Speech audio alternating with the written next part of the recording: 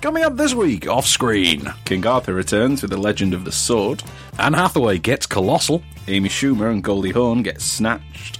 The Indian textile industry gets some machines. There's romance in the secret scripture.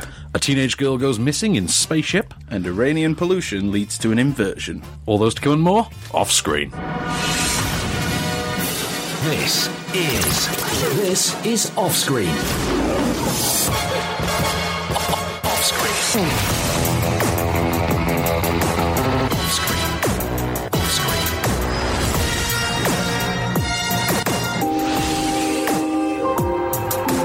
With the latest film news and reviews, this is Off-Screen, the on-screen radio show.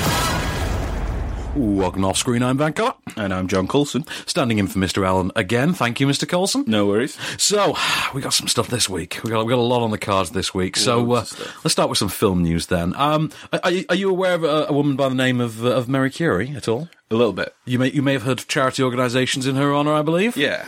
Well, she's getting a biopic. Ah. She is, and she's getting played by our favourite Kensington dame, Miss Rosamund Pike. Oh, nice. Because that's who you get when you want someone who's classy but still sexy. Yeah, a bit posh-tarty. A bit posh-tarty. When you want to go a little bit Gone Girl, but you don't want to go the full girl on the train.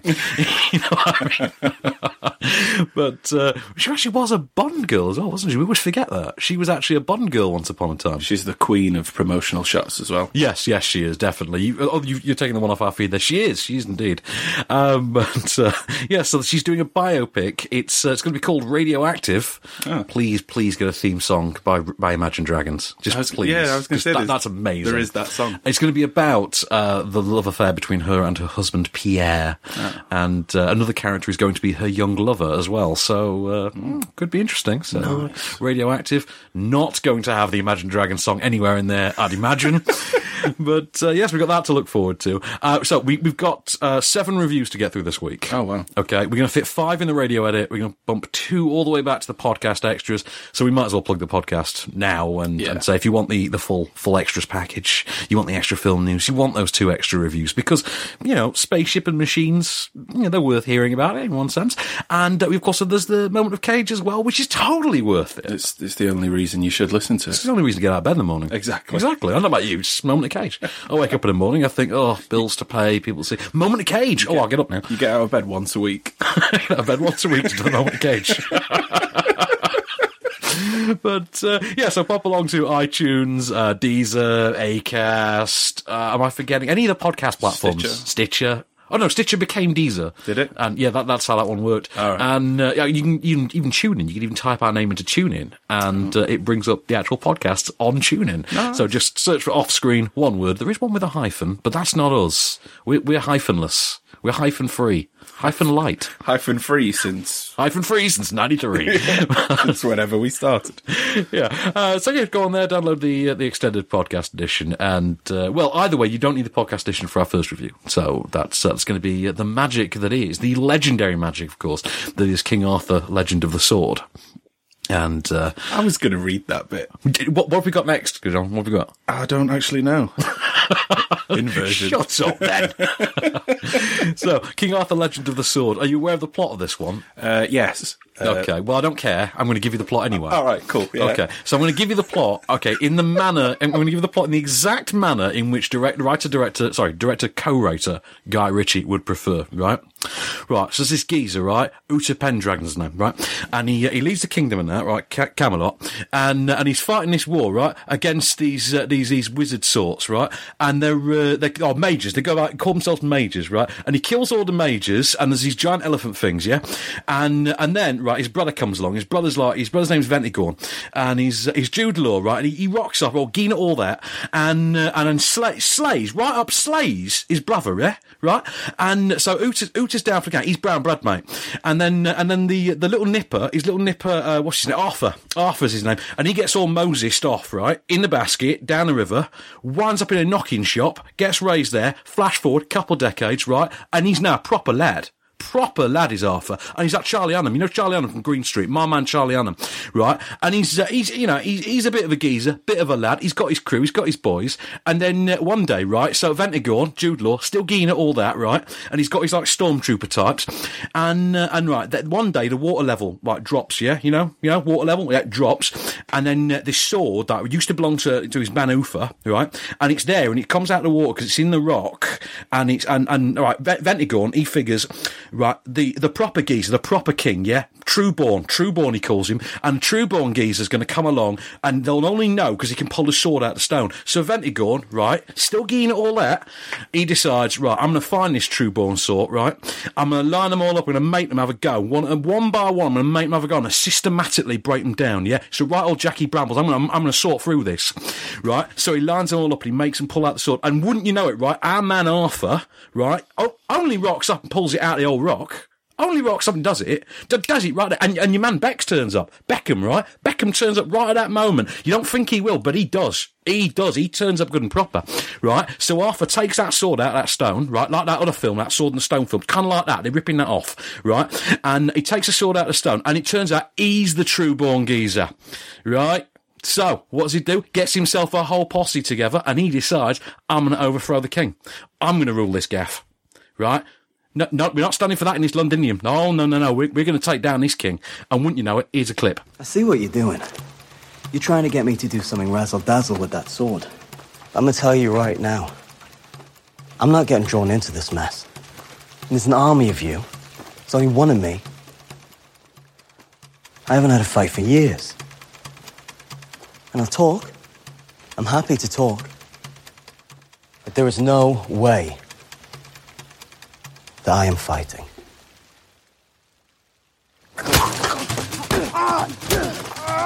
Right, you know, sorry, I'm so sorry about the accent. I promise you that, as you can tell from the clip, it's better than Charlie Hunnam's. What? No one knows. Just what happened? No one knows. Right, you know the whole thing about the Beckham cameo? Yeah. It's been widely mocked. You know, it's been critically derided by pretty much everyone that's seen it. I read, I saw why Beckham looks so horrible. It's like, really? Yeah, but he turns up and his cameo is abysmal. I mean, he's got 2 lines of dialogue. He messes them both right up.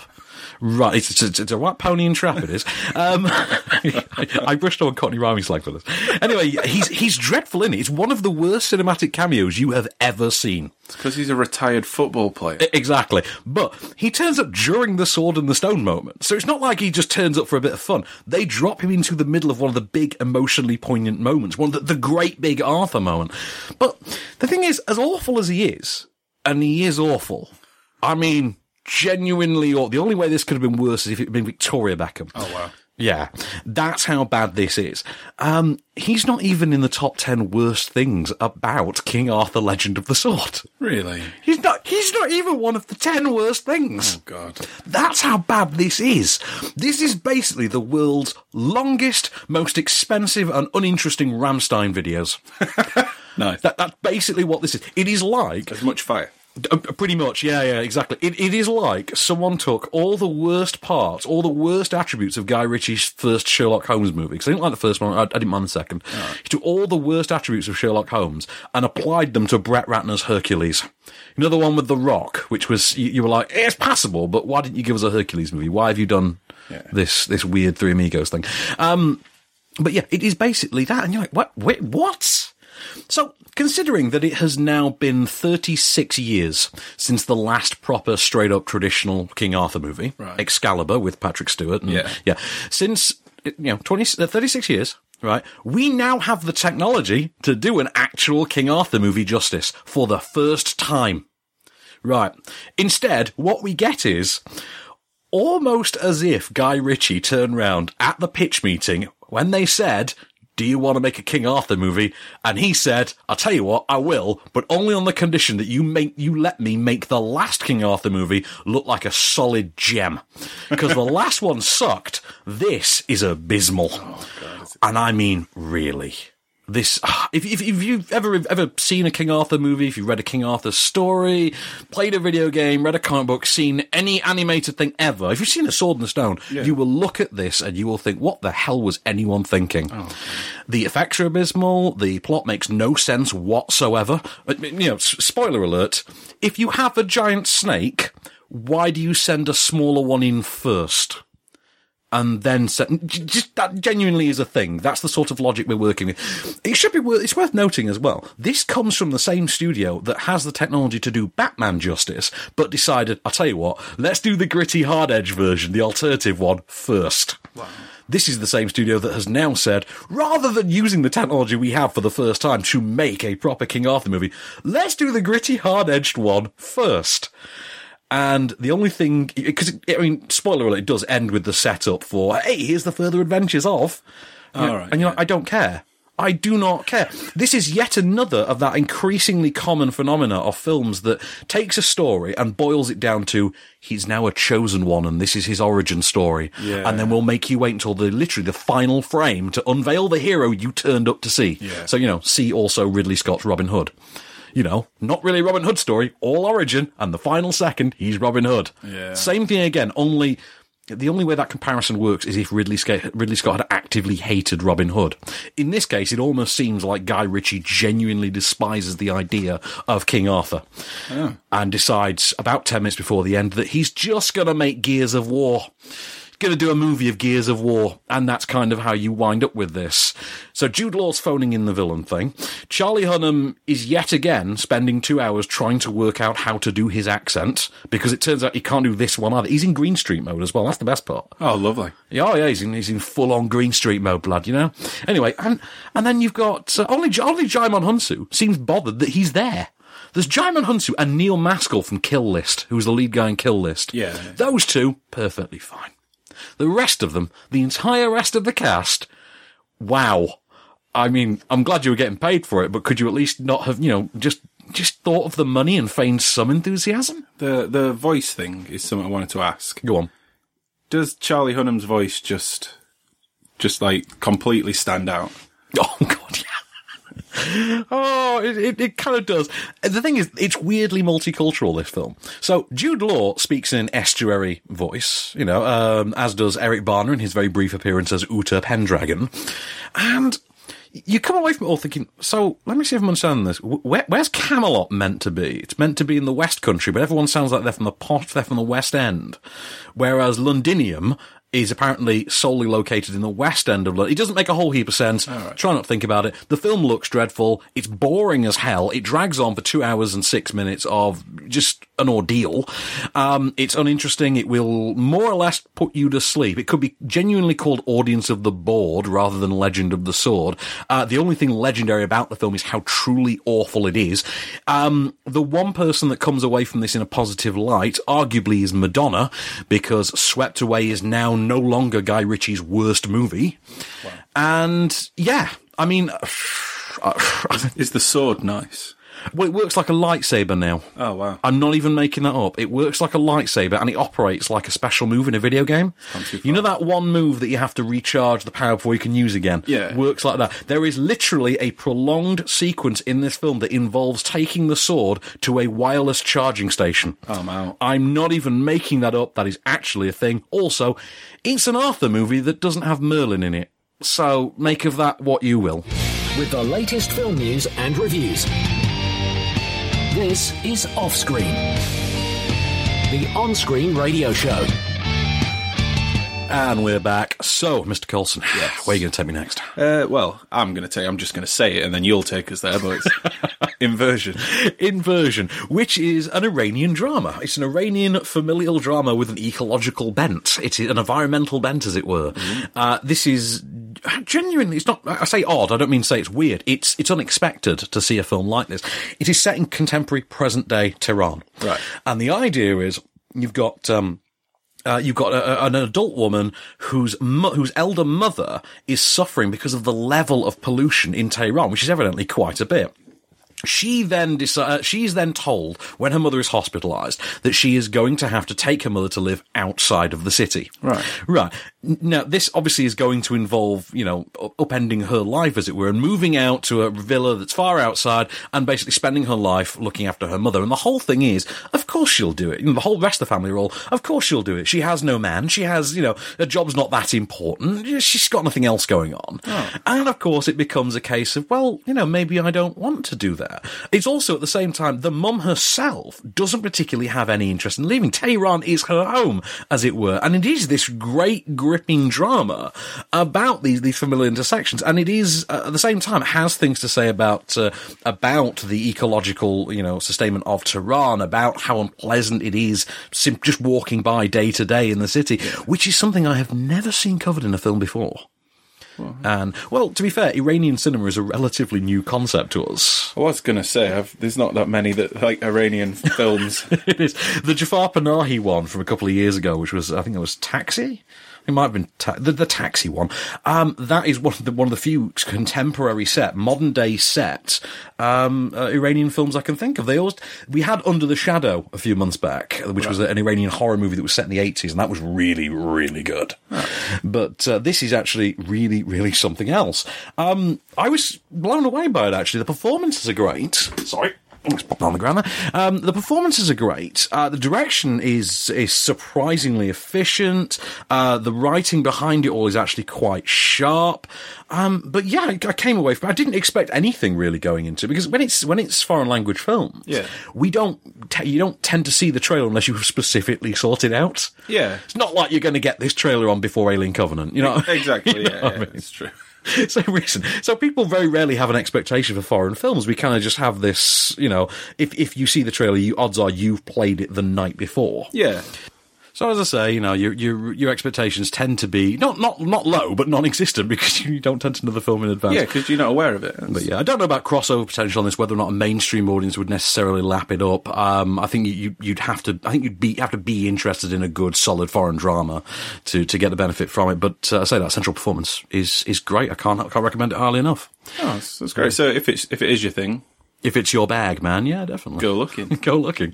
So, film news then, what we got next? Simon Pegg and Nick Frost. Oh yeah, they did a film together once, didn't they? They've done loads, and I love them all. You love them all, even World's End. Yeah, I've got a T-shirt with all the main. I've admitted that. Yep, got a T-shirt with all the main characters on. You owned up to that. I always remember that. Yeah, we didn't ask. You owned up to it. You offered it freely. Yeah, I did. Right, so they have set up their own production company. It is called Stolen Pictures, and it is going to develop projects that will, and this is the quote, fit their brand. Beautiful. Right. Because obviously they have a certain tone, they have a certain kind of project they like to do together, and they have done things outside of their own, outside the Edgar Wright films. They did Paul together, for instance. Love that film. Which, for all intents and purposes, is not their thing. They are merely actors in it. They have written it together. Cornetto. It's not a cornetto. That's the only one they've written together, because it's usually Simon Pegg writing with Edgar Wright. Yeah. So, the first film they're going to have, however, is going to be called Slaughterhouse Rules, and it is going to be at an exclusive private school where the future leaders of tomorrow are groomed, from young ages, and this is where it gets really interesting. So it's going to be directed and it's been co-written by Crispian Mills. Crispian Mills's co-writer is my friend Henry. I'm not even kidding. So the best part is, if this movie sucks, I get to heckle the writer by text, which is amazing. So Henry Fitzherbert, former film critic for the Daily Express, has co-written this movie. And you've called him out on it already. I've called him out on it. But the best part is, I only found out about this after I said goodbye to him at a press show yesterday. His final press show, incidentally, is Snatched. So, and he said, "Well, I'll see you. I'm off. I've got this film that I've written that's looking like it's going to do quite well." I'm like, "Okay, best of luck to you. Best of Charlie. And because his son's awesome, and his son Charlie is just brilliant, but absolute legend." So, box office top 5? Yeah, we should. Number 5. A Dog's Purpose. A Dog's Purpose is to make you wish you weren't watching A Dog's Purpose. And because it's a dreadful, dreadful film. It is cinematic bile. It is excrement in celluloid form. It is just the most nauseating, melodramatic tosh you can imagine. And yet, it is made so well that when it gets to that faux emotional stage, it will drag a tear out of you, and you think, why am I crying? Because it told you to. It told me to cry, and I'm doing it. This is wrong. But it's better than Marley and Me. It's not as good as Hatchie: A Dog's Life. And weirdly, it comes from the director of Hatchie: A Dog's Life, so I can't help but think we're due for another one of these, like he's going to make himself a little unofficial trilogy. The Dog Trilogy. The Dog Trilogy. Lasse Hallström's Dog Trilogy. Or Lassie Hallström's Dog Trilogy. Well played, well played. Number 4. I don't have friends. I got family. Fast and Furious 8 in IMAX. Well, yeah, it's IMAX 2D, isn't it? Fast and Furious 8. Or Fate of the Furious, as it's better called. Yeah, they've always got a different name, haven't they? Yes, Fast and Furious 5 Rio Heist. But I hate that so much. Funny story, I was in an Asda on Sunday, and I was walking past the DVD section, and there was this sort of middle-aged couple, and they were at this DVD rack, the sort of special offer DVD thing, and there's these reissues they've done of the Fast and Furious on DVD, and they've put them all into like matching boxes. All right, yeah. But they lined them all up next to each other. And genuinely, the wife of this couple said, "Oh my God, there's a Fast and Furious 5." I couldn't help myself. I walked up, I picked up 6 and 7, sat down and went, "Here you go." She goes, "Thank you, who are you?" I went, "Just a man. Just a man who knows his Fast and Furious." And left. There's part of me just wished I'd rocked and went, "Hello, new friend. Your world is about to change." but Fast and Furious 5, of course, we know is the best one. Yeah. Fast and Furious 7 is the second best one. Yeah. This would be the third or fourth. This is about as good as Fast 6, Furious 6, Fast and whichever one, sixth one. 6. But it's not one of the best ones. It is in the upper echelon of them, to be fair. It's in the top half. Is it better than the Tokyo Drift? Everything's better than Tokyo Drift. The only thing worse than Tokyo Drift was Too Fast, Too Furious. Take that back. All right, it had Tyrese and his onion eating, but aside from that, no, see, it stretches credibility, it is ludicrous, but if you're even vaguely interested in seeing this, odds are you've sat through 7 of them already, so, swings and roundabouts. Number 3. Cookies are for closers. The Boss Baby. 3D. Yeah, odds are if you sit through this, you're an Alec Baldwin fan. Or 5. Yeah, favourite point from last week. But, that's the thing. I mean, I love the Alec Baldwin stuff. I love the character-based antagonistic story in the first half with Alec Baldwin, and yes, this has gone up, yes. Yeah. This has actually gone up in the chart. I was quite shocked by that. I mean, that so rarely happens nowadays. But you're literally just doing the up symbol with your fingers. It's gone up. There's a microphone in front of me. Yeah, there's use your words. But, Boss Baby, I liked it until it just copped out and went for the old, hey, let's just send them on an adventure. Yeah, that should be the second film. Yeah, like, you want to do a sequel like that, that's fine, but can we just have Glengarry Baby Ross? I'd rather have that. Number 2. Nothing goes over my head. My reflexes are too fast. I would catch it. Guardians of the Galaxy Volume 2. That's your favourite line, isn't it? It's my favourite line. Yeah, annoyingly, Drax gets so much more dialogue in the second one, and yet none of it is half as funny as "Nothing goes over my head." He's still great, though. It's such a great line of dialogue. I love his laughing in the second one. There's a line in the trailer which doesn't make it into the film after they've crashed, when he yells up at the sky, "Screw you, spaceship!" Yeah. It just doesn't make it in. That disappointed me greatly. But yeah, he's a lot of fun, as are the rest of the cast. Yeah. All a lot of fun. It's a great film. And that's the thing, the film is a ride, is more emotional than the first one, I'd argue. I don't think it's got the zippy momentum of the first one, because the first one was just like a missile that just shot from beginning to end. Yeah. This does stop and smell the roses, but even whilst it's doing that, it does at least give you some great character stuff to be getting on with. It's such a good film. I really enjoyed it. What format did you see it in, by the way? IMAX 3D. You did IMAX 3D? Almost in the perfect seat. Almost H22 of Sheffield's IMAX screen. I was like 3 out. Told Kel and she didn't care, but I did. Just be warned, if you book a seat in the IMAX screen and we're there and you've got H22, one of the two of us is going to flip out. Number 1. Alien Covenant. Did that freak you out? Yeah, I didn't expect that. You do this on purpose. You're like, I'm going to mess with him. But no, you've had the pleasure of Alien Covenant yet? No, I was gonna, and then job. So Fair enough. This is like Alien Covenant is. Well, I will say it's the best Alien movie since Alien 3. But that's only because it really reuses a lot of the elements of Alien, Aliens, and Alien 3. And even at one point resorts to lifting dialogue from Alien Resurrection. When you find yourself lifting dialogue from Alien Resurrection, you have run out of ideas. Okay? This actually does reduce what was effectively a great cosmic coincidence, the whole plot of the first Alien movie, to something where, again, it becomes a sort of chosen one origin story. Oh. Predestined thing that had to happen. And you sit there thinking, why have we got this backstory now? Remember when Alien was just, they happened upon an alien? Yeah. Now we've got the equivalent of 3 movies to establish Darth Vader. Wow. It's now taken 2 movies to establish the aliens. You're like, we really don't need this. We don't need the Clone Wars. Just get to John Hurt on a spaceship already. Yeah, just unfortunately passing them. Yeah, we're passing by. Was good. Later on there's an ulterior motive. That's fine. We accepted that. We don't need the equivalent of 4 hours of setup. And it's going to be 6 by the time this is done. The amount of money it's made. I know, a lot of people have seen it. A lot of people. The opinions are really, really polarised. People really love it. People really hate it. Yeah, it's Marmite. It's Marmite, indeed. And to be fair, there's a lot of black goo in there. With the latest film news and reviews, this is Offscreen. My wingman anytime. And so we're back, Wingman. So, where to next? The Secret Scripture. Oh, The Secret... I've been looking forward to this. So, The Secret Scripture is the latest film by Jim Sheridan. And Jim Sheridan, once upon a time, was... Oh, he was a top-shelf, top-flight director. He directed some greatness. This is the guy that brought us My Left Foot. Those films your parents used to watch. Oh, right, yeah. Serious dramas that starred Daniel Day-Lewis. Yeah. And then somewhere along the line, he went off the rails and he started directing things like Get Rich or Die Trying. 50 Cent. The 50 Cent movie. Sorry, 50... 50 Cent, yeah, 50 Cent. Or, 33p. The 33p movie. Is it about that? I've not checked today's exchange rate. And now he's back and he's found a way to make Get Rich or Die Trying look like My Left Foot. So, this is an adaptation of the novel of the same name. It stars Rooney Mara, Vanessa Redgrave, Eric Barner, his second film this week, who else? Jack Rayner, Theo James, that guy that we keep getting told is someone that we should be watching, yet nobody cares about. Oh, right, yeah. Him.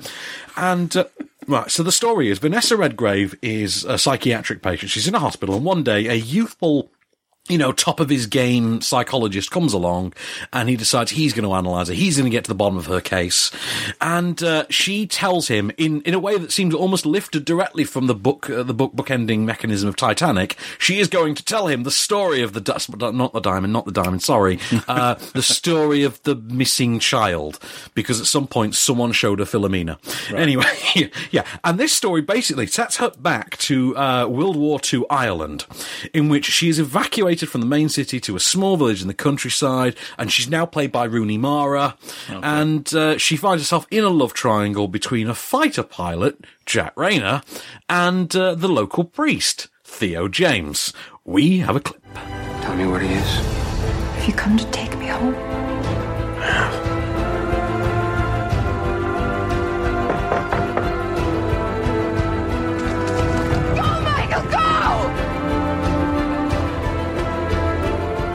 There's a sickness in people that stops them seeing the truth. I committed my memories to the Book of Rose, my secret scripture. So you can hear all the salty melodramatic action in that one, and oh wow, are you in for a treat with this? Those adverts you see? The BBC drama ones, where they just show you clips from like 6 different drama series on BBC One. They're all intercut, and you're like, oh look, there's Saran Jones, and oh look, there's David Tennant, and oh look, there's right.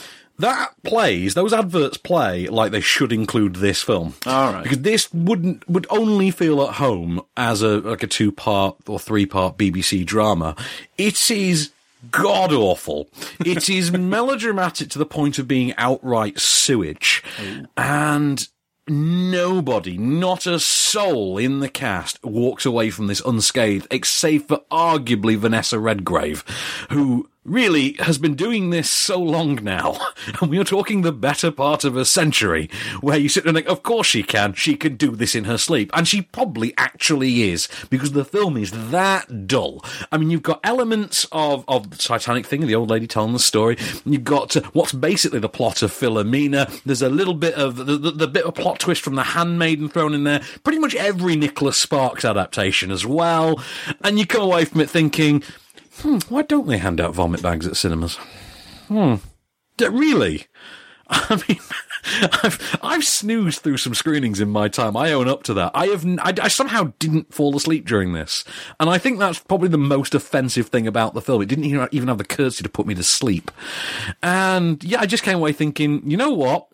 Fair play to you, Jim Sheridan. I will rewatch Get Rich or Die Trying because it's got to be better than this. It has to be. There is no way that Get Rich or Die Trying, the 50 Cent movie, could, in my estimation, have been worse than this drivel.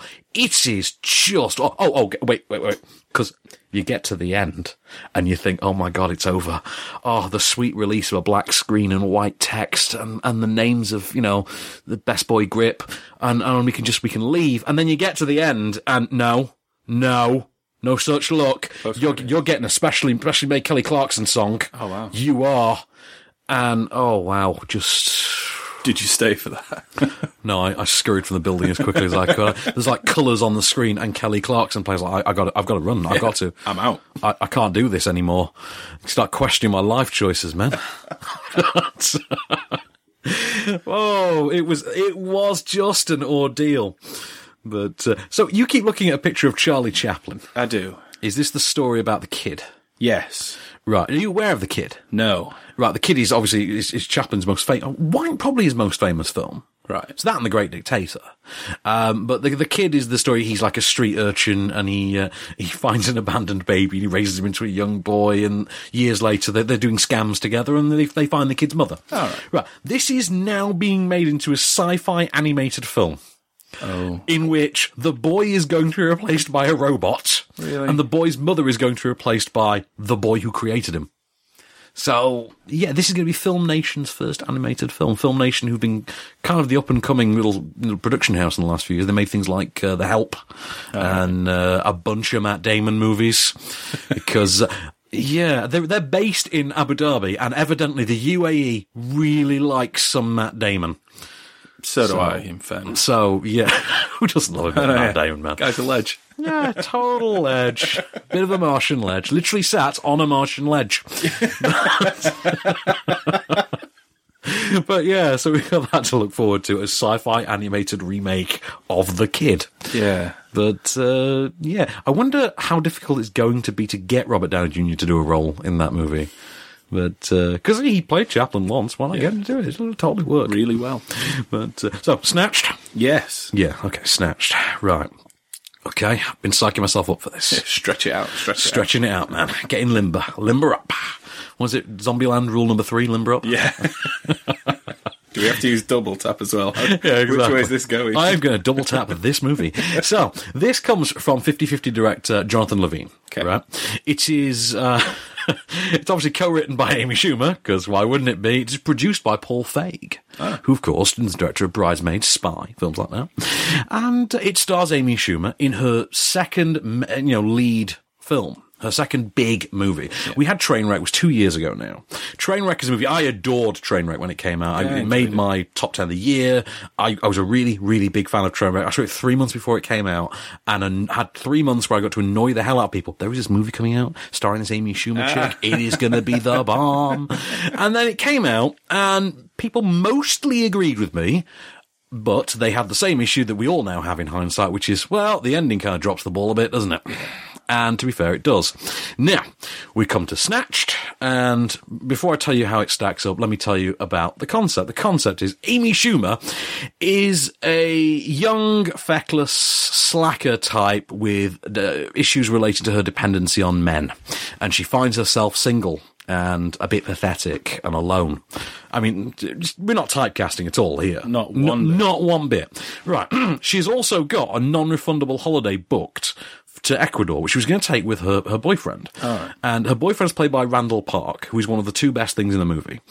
One of the three best things in the movie. Randall Park, who he dumps her, and she's left with this thing. She's left with this holiday, and basically her mum finds out about her being dumped and embarrasses her on Facebook, asking her questions about it, makes her come and visit her at home. She lives evidently like half an hour away. Right. She gets back to the homestead, visits the mum, and realises the mum, Goldie Hawn, is now a bit of a shut-in, spends her days on Pinterest and Match.com, and her only company is her cats. I mean, basically, she's both of our mums. You know what I mean? She's basically our mums. Hey, my mum drinks. Oh, no, that actually does come up. Yeah, Goldie Hawn does have a thing about drinking in the movie. Amy Schumer, obviously, is a binge drinker because we're not typecasting here. We're not typecasting at all.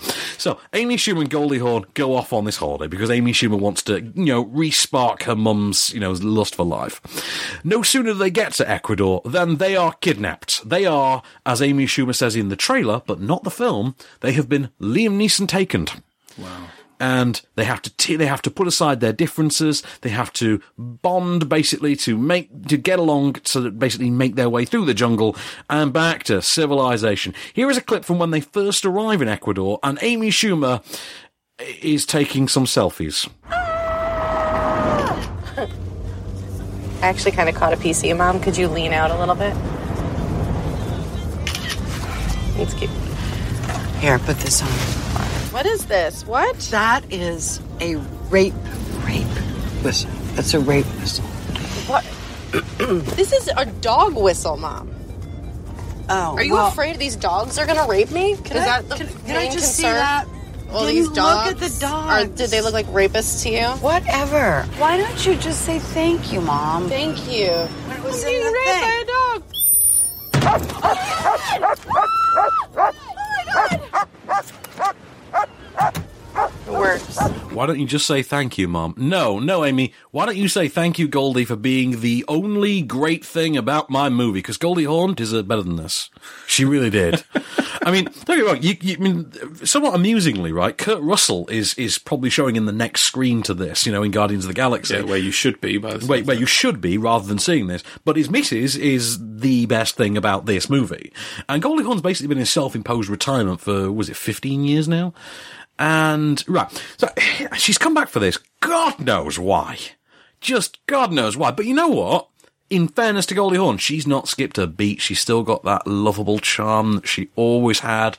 She's still just an instant star. Beautiful. She always had that spark to her, and she's still got it. I don't care how old Goldie Hawn is. When you see Goldie Hawn, that is a movie star. Yeah, definitely, yeah. And she's still got that great comedic timing. You're just praying that Steve Martin's going to pop out at any minute, and we're gonna watch an infinitely better movie, but it never happens. And you're just forced to watch Goldie Hawn put up with this shrill, annoying 30-something who is clearly too old for the things that she's into. And you watching it thinking, good God, we were too lenient on Trainwreck. We really were. And Ike Barinholtz, pretty good. He was the love interest in Sisters. He's pretty good. Yeah. Right? You know that thing in comedies now? Like, Case and I have this. I don't know if you've ever heard Case and I do it, where we have this thing about comedies wanting to seem current, so they mention Game of Thrones. Yeah. So we have a Game of Thrones counter, 2. This ranks 2 on the Game of Thrones chart. Yeah, within the space of about 30 seconds as well. They both come from Ike Barinholtz. And, yeah. So, right, you've got a mishmash of different concepts. First of all, it's The Meddler, which was Susan Sarandon and Rose Byrne as the mother and daughter. Funnily enough, Goldie Hawn's last movie saw her co-starring with Susan Sarandon. They were sisters in The Bangor Sisters. And so you've got The Meddler to begin with. Then you've got a bit of 40 Days and 40 Nights. Then you've got a bit of Romancing the Stone. Then you've got 40 Days and 40 Nights again.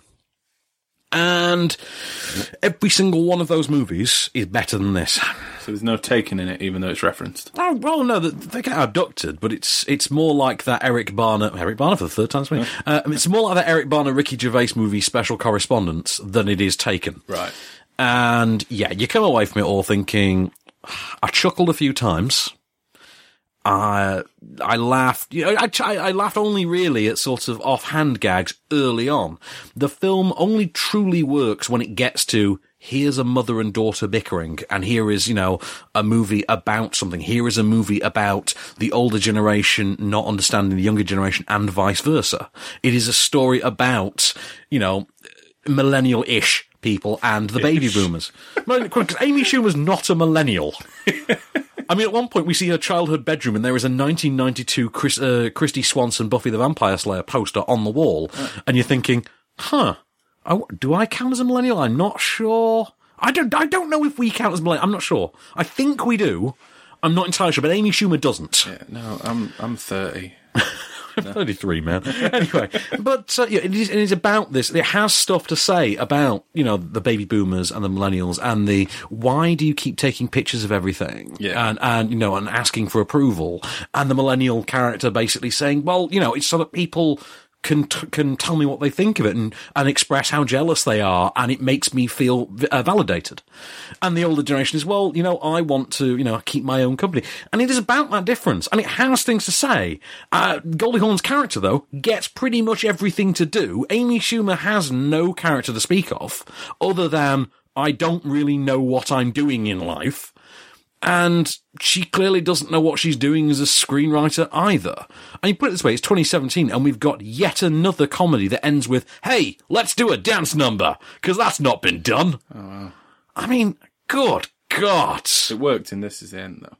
It worked and this is the end. But you know what? If it's 2013, you're whipping out Backstreet's Back. You know what? Fair play. No one ever expected to see Seth Rogen in white doing, Backstreet's Back. But no. The only thing that's snatched in Snatched is the concept are the concept of better movies. And frankly, you're better off watching literally any of those. With the latest film news and reviews. This is Offscreen, the on-screen radio show. And we're back and dancing. So, some film news before Colossia? Yeah, let's go for it. So, should we talk about Kenny B? Yeah. Kenny B, as Mindhorn called him. I'm sure it was Kenny B. Well, I wanted you to say it because you say his surname different to me. And Branagh? Yeah. What do you say, Branagh? Yeah, of course I do. Branagh sounds like a breakfast cereal. It does. I was having issues with my fibre intake, so I started taking Branagh. Kenneth breakfast cereal, yeah, that works. I'll Still begins with me. Right, fine, but Branagh, Sir Ken, I met him a couple of times. He's really nice. He's really cool, actually. He always comes across as cool. I remember it was the first press thing I ever did was for Jack Ryan's Shadow Recruit. All right. And that's where, because I think Tony Earnshaw knew him from past things that they've covered, and taught me that you are to refer to him as Sir Ken. Oh. He's Sir Ken. But and then I did Cinderella a year or so later. I just imagined you as Cinderella for a second then, and then I was like, no. I've not got the hips for it. Also, I have hairy feet. They don't look good in glass slippers. But Arab got hairy feet. Anyway. Kidding, they're just the 3 hairs on each toe. Anyway, too much TMI, man, TMI. Right. So, Kenneth Branagh's doing a movie. He's doing an Anne Frank movie. Right, he's going to direct and star in Keeper of the Diary, based on the novel of the same name. And this is about Anne Frank's dad, who had the diary. Presumably you know the story of the Diary of Anne Frank. Yeah. And this is after the events we know of the Diary of Anne Frank. This is her father basically trying to find a publisher for the diary. All right. And yeah, I want to see that. That's really something. And of course, there was resistance to actually getting it published. And obviously, immediately post World War II, there was still a bit of a, should we really be talking that much about the whole thing? And yeah, I watched this. I'm intrigued as hell by that. But Kenneth Branagh as well. That's going to be awesome. He's doing Murder on the Orient Express at the minute. Oh, He's finished production on it. Comes out, I think, the end of the year or early next year. And he's Poirot, man. So cool. And he's got the most psychotic mustache you've ever seen. It's because he's Poirot, man. Because he's Poirot. Oh no. But there's David Suchet's Poirot. And then there's just the "Do you even lift, bro?" Poirot that Kenny B's coming up with. Kenny B has supersized the Poirot tash. stash, sorry. He's supersized the Poirot stash, as it were. But I'm also looking forward to seeing Johnny Depp be a corpse. But grim. Well, you know. Oh, that's one. A bit of film news. Have you heard about the new Johnny Depp movie? He's just signed up, not the one we talked about last week, Richard Says Goodbye, from the director of Katie Says Goodbye. Yeah. He's doing another one. It's called King of the Jungle. It is based on a true story. I never knew this. He's going to play John is it McAfee or McAfee? You know, the antivirus guy. Oh, yeah, the antivirus guy. Is it McAfee or McPhee? McAfee. McAfee, right. He's going to play John McAfee. I never knew this. John McAfee sold up, lost his mind, moved to Colombia, and set himself up in a compound filled with drugs, guns, and hookers. Yeah, guy's loving it. That's going to be Johnny Depp in a movie. Fair play. Wait, hasn't he already done that? Well, isn't that just Tuesday for Johnny Depp? Yeah. I mean, he's a single man now. I'm pretty sure that's how he lives. Blow. Exactly. Rum Diary.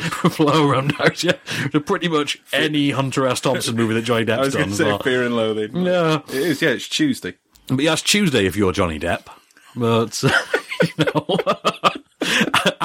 Amber's gone. She's taken the dogs. He's got the house to himself. You know, drugs, guns, hookers, man. He's Johnny Depp. Johnny D. So, from that comical note to one of the most bonkers ideas for a movie you will ever have heard. Right. Have you heard of Colossal? No. Right. Okay, do you remember a film called Open Windows a couple of years ago? No. It starred Elijah Wood and Sasha Grey. And the whole movie was through a webcam. Yes. Yeah. It was like a horror thriller through a webcam. Yeah. And it was actually pretty good. Right. The guy who made that, Nacho Vigalondo, right? He's back. And he has brought this film. Okay, here's the concept. You've got Anne Hathaway, who is this sort of permanently pickled, alcohol-fueled party girl. And she basically sleeps all day, parties all night. She's a failed writer, and one day her boyfriend, played by Dan Stevens, very minor supporting roles, basically says to her, look, I think we need to break up. You're not moving on with your life. It's been a year since you've worked.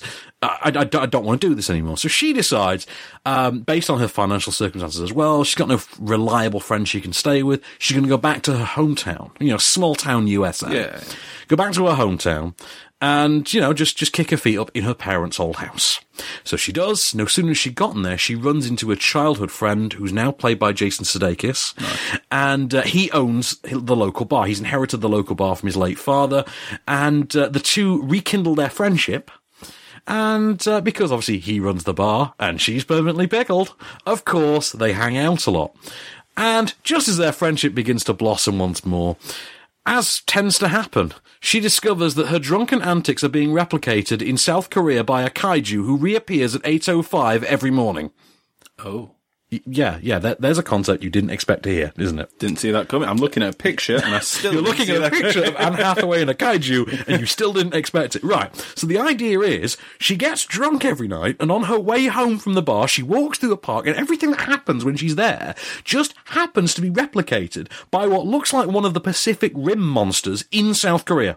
And she only discovers it on the news when she wakes up from her drunken slumber later that day. Sounds amazing. Right. I'm not going to say any more than that because you can really spoil this film. Okay. Here's a clip of... This is weird. Okay, I do have to say this. Right. The film is not so much about the kaiju thing. It is about... It's like an indie dramedy about the characters. And to prove that, here's a clip. So you don't remember anything we talked about last night, huh? I got really melodramatic, didn't I? Well, told me that you weren't really on a vacation, that you've been looking for a job for a year, and you've been living with your boyfriend, Tim, and didn't work out. And since you didn't have any money, you decided to move back here for a little while. For the record, I figured out that you were broke on my own, so you don't have to feel bad about it. Oh, well, congratulations. Is there anything else? I told you that if you wanted to give me a hand at the bar, you're more than welcome. Make a little money while you were staying here. What did I say? You said yes. Here are some words you will never have expected to hear from me. Jason Sudeikis delivers a wonderful, wonderful performance in this film. A genuinely great performance that would have been very, very difficult to anyone even 1% less talented. He is terrific in this movie. Anne Hathaway's very, very good, although arguably could have been, swapped out for Anna Kendrick and you wouldn't really have missed a beat because they're basically the same sort of performer here. Tim Blake Nelson owns this thing as well. He's got a great supporting role. And the real star, though, is Nacho Vigalondo, who really, really needs a big, massive studio movie now, and all the money in the world. Just give him all the money in the world and let him do whatever the hell he wants, because this is one of the best movies of 2017. Hands down. No questions asked. This is it.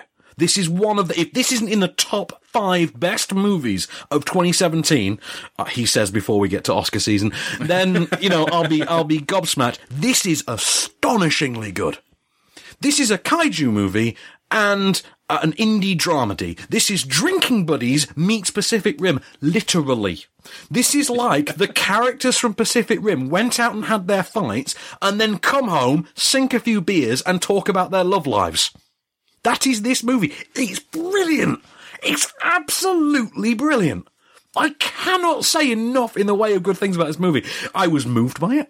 I was whooping at it. I was cheering at it. I was genuinely invested. At one point, I was seriously terrified by it, and not by the kaijus. I can't say more. It is one of the most surprising movies you will ever see. And just wow. If you can see it without seeing a single clip, just going on what I've just said just now, go and see it without watching a single clip. The poster doesn't reveal an awful lot, advertises a completely different movie, and wow, this is really something. You don't know what you're going to get with this, and it is really going to mess with you. It's like, okay, so it's that kind of, oh wow, it's that kind of movie. Oh no, it's that kind of movie. Like Cabin in the Woods did. Kind of like that, yeah. Cabin in the Woods done as a dramedy and a Pacific Rim hybrid. And wow. And the best part is, it takes a concept, it leans into it just enough to make you think that it's going in a specific direction, then leans all the way back and says, just messing. And it's not so much film of the week, it's film of the month, but yeah, it's totally film of the week. It is absolutely, I'm a huge fan of it. And I cannot wait to see it again. Oh, it's so good. And Sudeikis, who knew, man? Who knew Sudeikis had this in the tank? But, yeah, so, make of that what you will. So, next week. Yes. Some interesting stuff next week. Let's see. Oh, there's that Watching of the Bay next week. Oh. Sticking with the water theme. Yeah. There is also Pirates of the Caribbean next week. So Pirates of the Caribbean 9, did anyone ask for this? We have also got the animated film The Red Turtle. We've got Diary of a Wimpy Kid 4, did anybody ask for this? And, we've got The Other Side of Hope. We've got Spark, A Space Tale. We've got I Am Not Madame Bovary. And we've got, weirdly, I don't know if this is a sequel to another documentary we had late last year. It was 50 years ago today, The Beatles. It is The Beatles, a story of Sgt. Pepper. And because we had the Ron Howard one last year, the touring is that stopped with Sgt. Pepper. Yeah. I don't know if this is a follow-up or not. I was kidding, by the way. The Pirates of the Caribbean title is Salazar's Revenge in this country, so, But did anybody ask for this, yeah. But, so we got all those to come more next week. Also, McLaren. McLaren is next week as well. The Bruce McLaren documentary. Oh, right. Saw it, had to sign embargo, it's next week. Okay. So, yeah, we got that to look forward to. If you like your F1, you're in. But, yeah, so this has been Kenny Stubbridge for On Screen. I've been Van Connor. I've been John Coulson. And we'll be back. Just show me the way to get out of here, and I'll be on my way. You've been listening to Offscreen. For more news and reviews, visit onscreenfilm.com.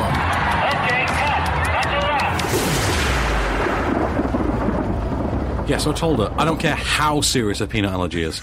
Anyway. But, podcast extras. What? So, should we talk documentaries for a minute? Yeah, sure. Okay, so 2 really interesting ones, right? Okay, so, and both by interesting directors. All right. So, one, of course, is Billy Friedkin. So, Billy. Well, you know what it is? He's William Friedkin, but every time Mark Kermode mentions him to me, it's Billy Friedkin. Yeah, but that's because it's Kermode, and he's been doing this. So I'm just going to call him Billy Friedkin now on principle. All right, fair enough. Did you know Mark Kermode signs off every text message with MK? Really? Really? Seriously does. Do you always shout Mortal Kombat in your head every time? No, every time he sends me a text, I always go, Milton Keynes? But, yeah. Anyway, so Billy Friedkin is doing a documentary. Billy Friedkin obviously made The Exorcist. This is, that was his big film in the 70s was The Exorcist, and he did a lot since. Quite fitting that we've just mentioned Kermode there. I know, yeah. Well, that's obviously why he's so obsessed with Billy Friedkin. But he's doing a documentary about real exorcisms now. All right. And apparently was actually given permission to join an actual exorcism as research for it. Wow, that's got to be something. If you've made The Exorcist and then you're actually at exorcisms, that's wow. I mean, could you just imagine the request? Imagine the guy in the church getting the request. The Exorcist dude wants to go to an exorcism. Isn't it a bit late? I think dude said in the church that often. This filmmaking dude. Holy Padre, this filmmaking dude wants to go on an exorcism. Or as he calls it, thrashy throw. Yeah, in the meanwhile, Steve McQueen, not the cool as hell racer guy, the filmmaker who gave us 12 Years a Slave. Oh, okay. Yeah, he is directing a documentary about Tupac. So, yeah. It's going to be interesting. That'll be interesting as hell. I mean, we've got the Tupac biopic coming out this year as well, so is it going to be the year of Pac? Yeah. What it is? Soundtracks, though. Well, this is the interesting thing. His documentary actually has the official backing of Tupac's family and Universal Music and the I can't remember the other company that own the back catalogue for all his music. So we're going to get... So we are going to get the definitive Tupac documentary, soundtrack included. Because was that film a couple of years ago, the Jimi Hendrix one, that didn't have the rights to the Jimi Hendrix music? Yeah, was that the guy from Outkast, that one? Yeah, I think it was. Yeah, Jimmy All By My Side. Was that Jimmy All By My Side? Mate. Andre 3000. Yeah. But if he has a son, does he become Andre 3001?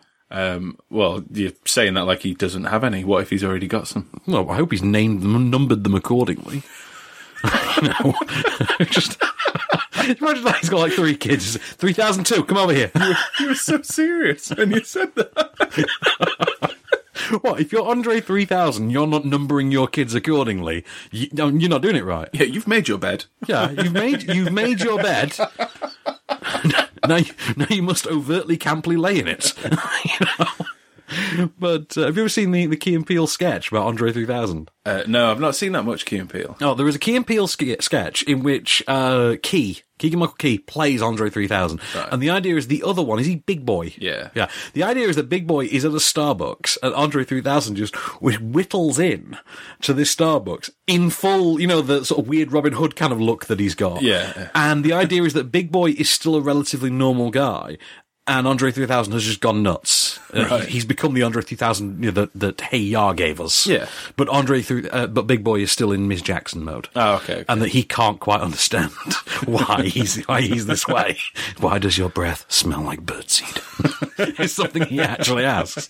And Jordan Peele as Big Boy is hilarious because he's kind of saying what we've all thought about Andre 3000 at some different point. It's like, why are you dressed like a weird ass Robin Hood? Yeah. But okay, speaking of weird things, let me tell you about this documentary. I can't really call it a documentary in good conscience. Right, it's called Machines. It's by Rahul Jain. It is about the Indian textiles industry. And this is a 75-minute film that literally consists of a near wordless documentation of a single day in an Indian textile plant.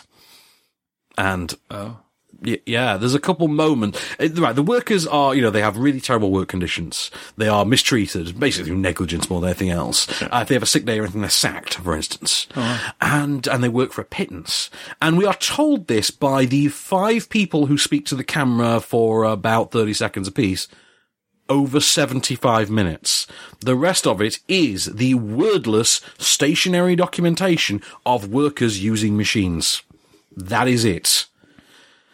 And that's the review, because I'm not giving it any more than that. I'm not, because that really is the film. That really is the film. It's got a societal point, which is, these workers being mistreated. That's fair. That is absolutely valid. But they do nothing to further that cause through any kind of engagement whatsoever. So it's like, did you know about this? Oh, no. Tell me about it. There you go, that's it. No.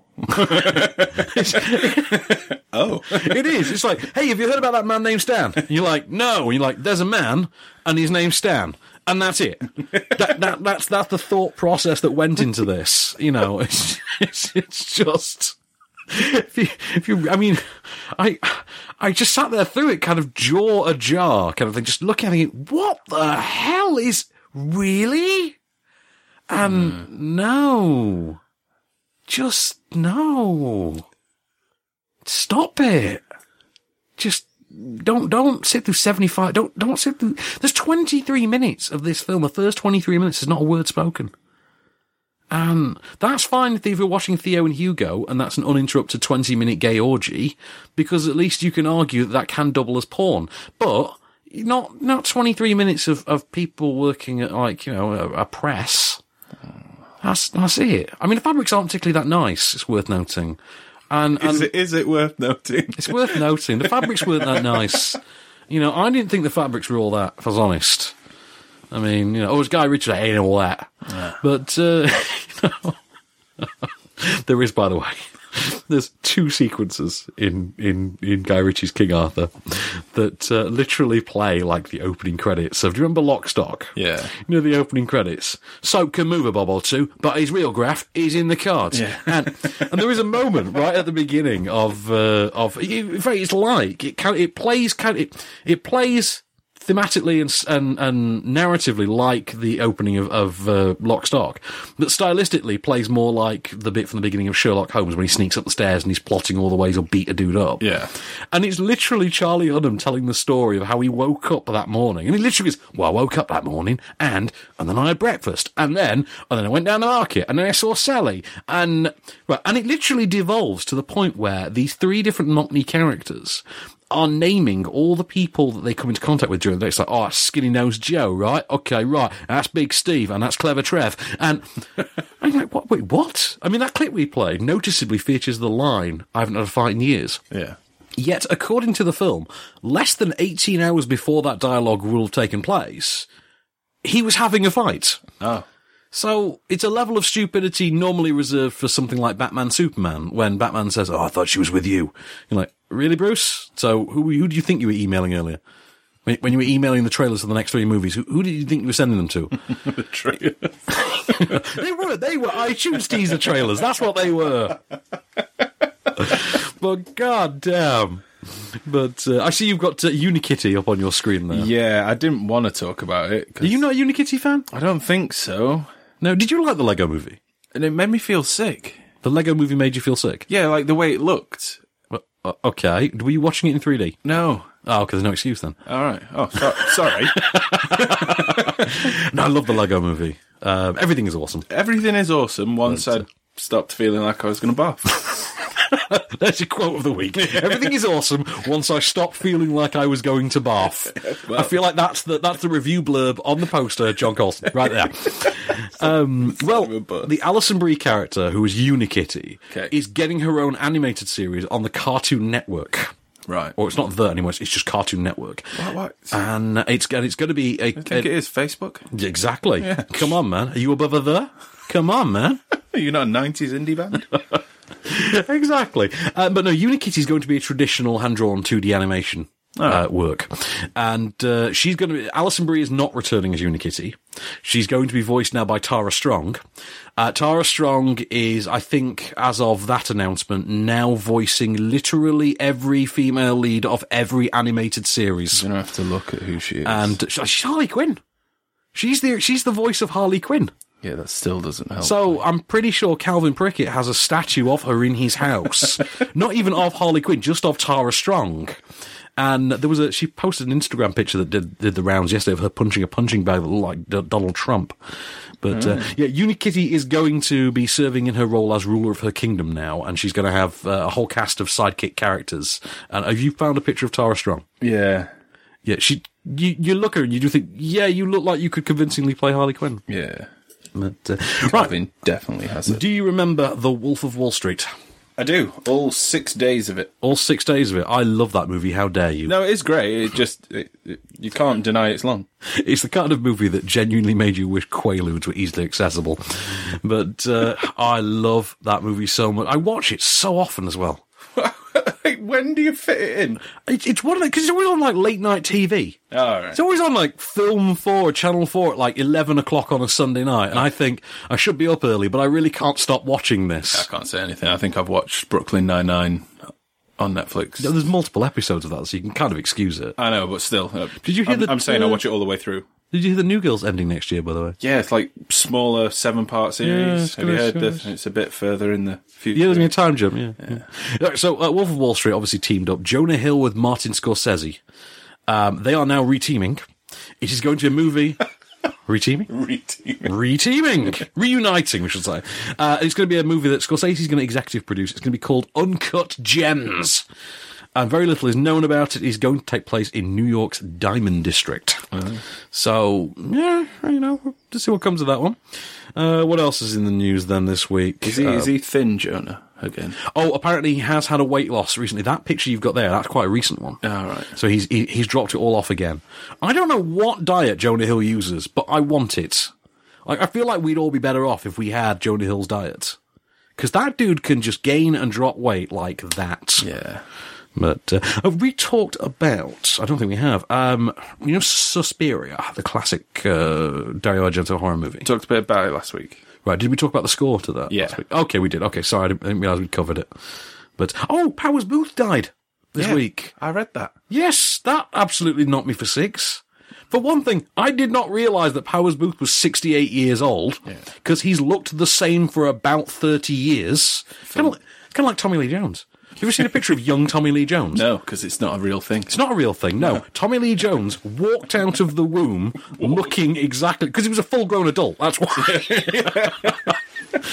He just walked out, craggy-faced, in a bad mood, looking to do some acting. That's what it was. Tommy Lee Jones was never young. Neither was Morgan Freeman. Yeah, that's true. Morgan Freeman strolled out of the womb and said, "Let me tell you about the story of my birth." And history was made. And that's how it worked.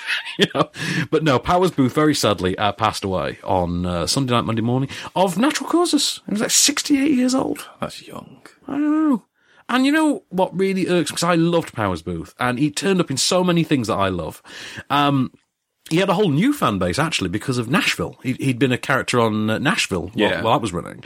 And I knew him in the last few years because he was the voice of Gorilla Grodd in the DC Animated Universe. Oh, right. He was one of the many evil presidents in 24. Yeah. Because 24, it turned out, could predict the future. Okay. So he was an evil president in 24. He did loads of things. He was in, what was the Western? The Western he did. The Jim Jones miniseries, The Western, he won an Emmy for it. He was just terrific. And of course, the really inventive one was he turned up in a cameo in The Avengers. Like, in The Avengers on the helicarrier, Nick Fury has those 3 heads on a monitor that he talks to. Yeah. Right, the World Security Council. Yes. One of them is Powers Booth. Ah. Right. And he's the one that gets the most screen time out of the 3. He then turns up in Agents of S.H.I.E.L.D. in, I think it's the 3rd series, as that same character. Obviously, in the intervening years, the whole Hydra thing has happened. Yeah. He's the head of Hydra. He is the same character. It's revealed that character was the head of Hydra. Ah. And he gets to be the big bad of, like, the 3rd season. Wow, that's a nice little twist. So, a little MCU continuity there for you. And you know what really irks me, though, is that we will now never get to see Powers Booth in what I think was the perfect role for him. Which one? Lex Luthor. Oh, yeah. As just a completely shaven-headed Lex Luthor, he would have been amazing.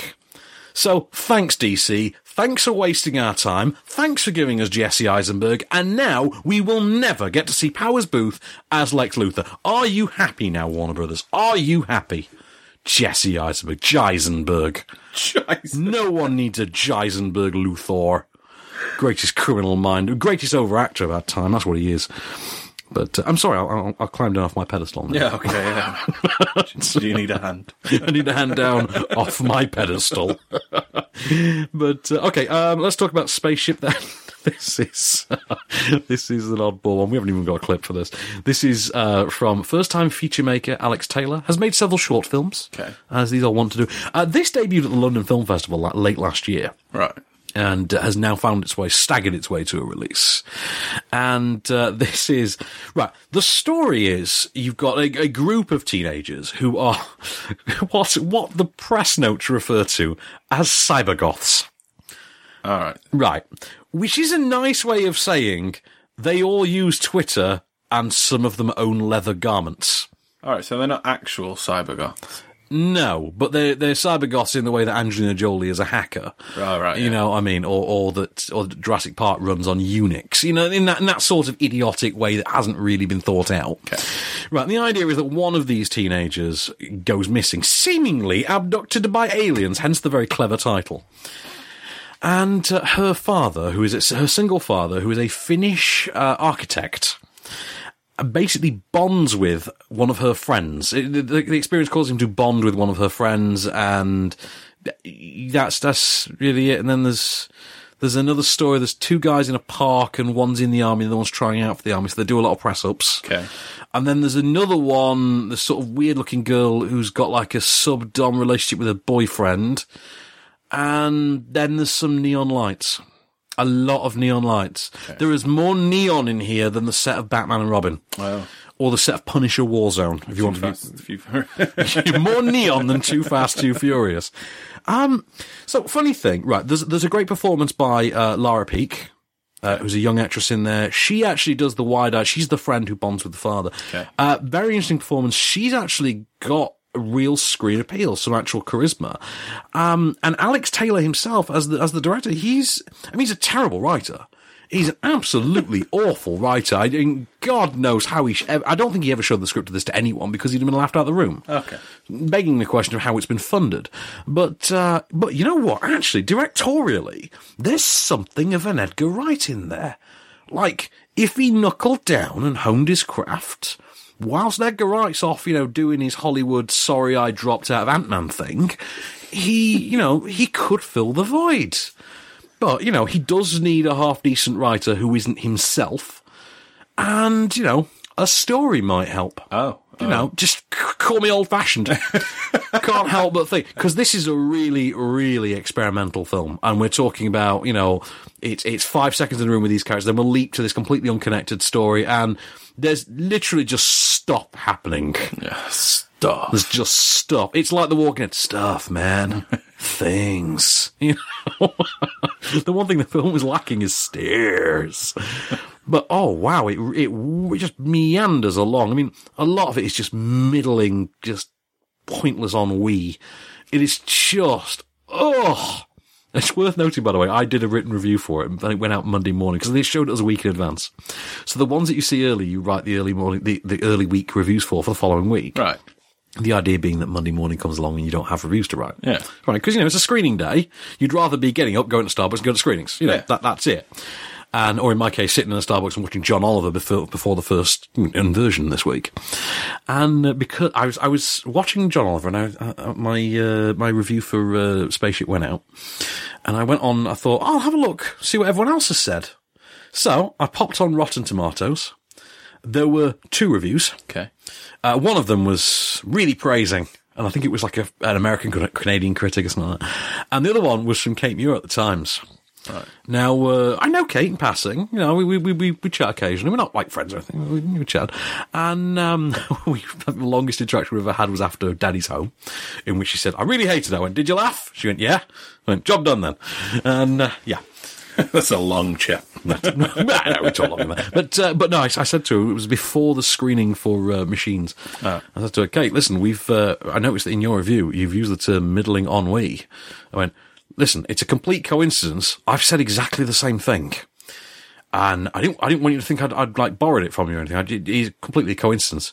It's like, it happens. I went, yeah. I mean, no one's ever going to confuse us. I mean, one of us works for a respected broadsheet, and the other one is the dude who invented the moment of Cage. Followed by the brilliant question, what on earth is a moment of Cage? And I was like, I'm glad you asked, Kate. But, yeah, there's that. So, no, see it if you to see Alex Taylor as a director and to see the potential of this next Edgar Wright. But that's not really much of a reason to see it. No, not really. The film itself is drivel. It's bilge. It's hogwash. Bilge. Love that word. Do you know what? It's neither hogwash nor poppycock. It's hogcock. Poppy wash, as it were. It is literally a homogenisation of the two, which is poppy wash or hogcock. You know? But it's bilge. Just put it that way. But you know what? It's got a lot of neon. Wow. If you need to light your room up and you just happen to have the DVD of this around, if you've got no light bulbs that work in the house, they've all blown. I was going to say, imagine, what about just a light? It's night in your house, all the light bulbs are blown, the shops are shut, you can't get any replacements. You've been watching Event Horizon, everything shuts down. You're watching Event Horizon, you've blown all the lights in your house, as has literally happened to you. Just stick this DVD on, it will light your house for you. There you go. Oh, great. And then when you're done, you can use the disc as a coaster. And the DVD box can also be a hat.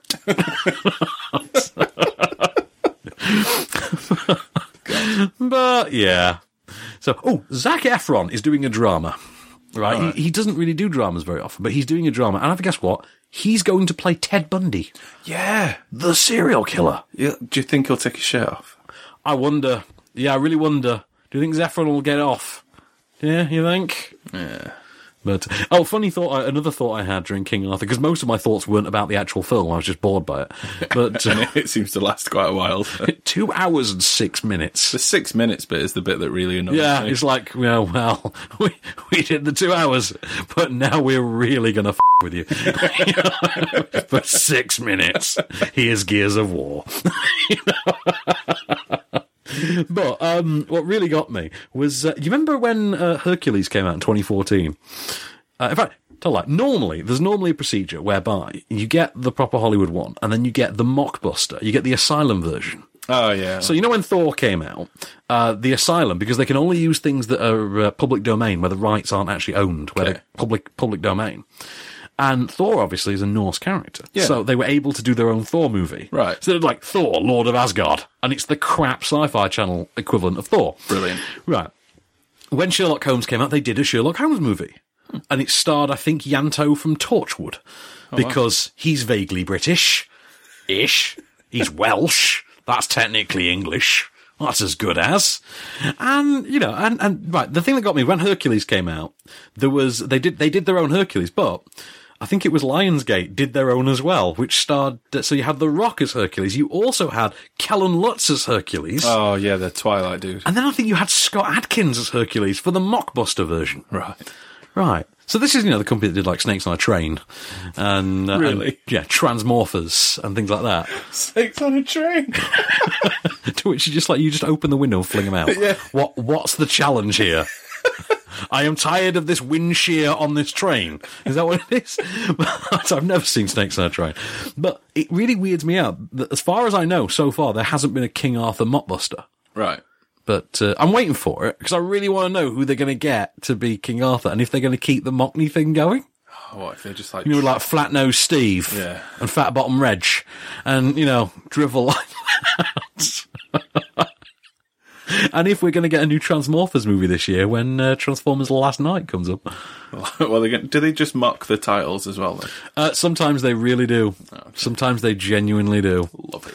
The weird part is, it's gotten to the stage where they've spun off onto those. They've got, like, Sharknado and the Lavalantula series now, and things like that. Lavalantula? Yeah, do you not know about this? No. Right. It exists in the same universe as Sharknado. Wow. Because in Lavalantula, the central character, who's played by Steve Guttenberg, literally crosses paths on the street with Ian Ziering as the Sharknado character. And who's carrying a chainsaw and says, sorry, I'm dealing with my own thing at the minute, and runs off in the opposite direction. Brilliant. They then did a sequel, because Lavalantula also doubled as a Police Academy reunion. It reunited Steve Guttenberg with Michael Winslow, who played, the one game, the guy who makes all the sounds. Yeah. Yeah. And he was at Comic-Con. He's at Comic-Con, yeah, it always is. And the chick who played Hooks. The quiet-voiced one. Ah, right. Yeah. They can shout. Yeah, who can shout? Yes, exactly. And yeah, so they have that little reunion. And then they greenlit a sequel, and it's out now. And the sequel is called To Lava, To Lantula. Oh, God, that's quality. I thought you'd like that, yeah. Unlike the upcoming Sharknado sequel, which as far as I know is Sharknado 5 Earth Zero. But not the cleverest of titles. But it's a film about sharks in a tornado, so... I wonder if Zazu Hasselfrau will be back for this one. Because... I can't remember if he died in the last one or not, actually. They all Did Zazu Hasselhoff die in Sharknado 4? I don't know. They all merged together. But that was the one... Have I even seen number 4? The one where they go to space. No, I haven't seen number 4. They take the shark... They literally take the sharks to space. And Gary Busey is a rocket scientist. Is there a tornado in space? No, this is the one... In the fourth one, the tornadoes evolve into fire-nados and electric-nados and things like that. Oh, so you get, like, flaming sharks and electrified sharks, and yeah... This is a series that people genuinely are still watching. I'm out. I can't complain that I still watch them, and they premiere them every year on my birthday for some reason. You and Wilson get together and watch them. Exactly. But, well, he bought me a Sharknado pop figure. Oh, yeah. Yeah. My favourite one is Chris Wilson is the only dude in the world who actually bought the Sharknado tie-in book, How to Survive a Sharknado. Did he actually buy that one? He actually bought it. That's belt-snapping good fun, though, isn't Belt-snapping good fun. Well, so, this week has been a bit weird for films. I mean, Snatched was rubbish. Yeah. With a couple of chuckles and a reminder that Goldie Hawn is better than everyone else in the film. Well, that's all right. Yeah. She's still got it. She's still got it. Baby, she's got it. Sorry. King Arthur, Audience of the Board. Yeah. Yeah. Which, just goddamn Guy Ritchie. What the hell? / Gears of War. Yeah. I mean, Inversion I really liked. Secret Scripture was just rubbish. Machines didn't even technically qualify as a film. Is it? Yeah. Like, it's not a film, it's a thing. Is it not a film. Is it an art piece? It's not a film, it's a live stream. It's a live stream that you're just re-watching after the fact. Spaceship is alternative lighting for your house. And Colossal is one of the best films of this year. Oh, there you go. Down so, in the rough. Fair play. And also Dan Stevens is this century's Carrie Always. So, can we get that Princess Bride remake or sequel or reboot-quel happening, please? Reboot-quel.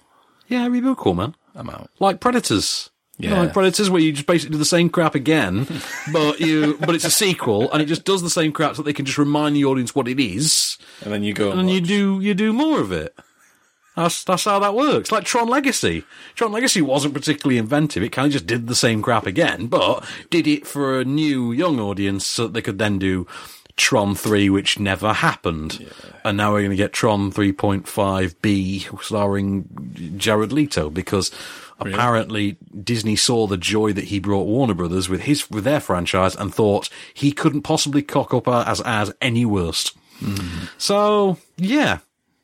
So, well, speaking of cocking up, here it is, your moment of Cage. That's right, kid! You did it! You hit the mother load! You saw me sign for $1 million with your own eyes! And it's right there, just inches away! All you have to do is just let my wife go! And then come on down and grab it!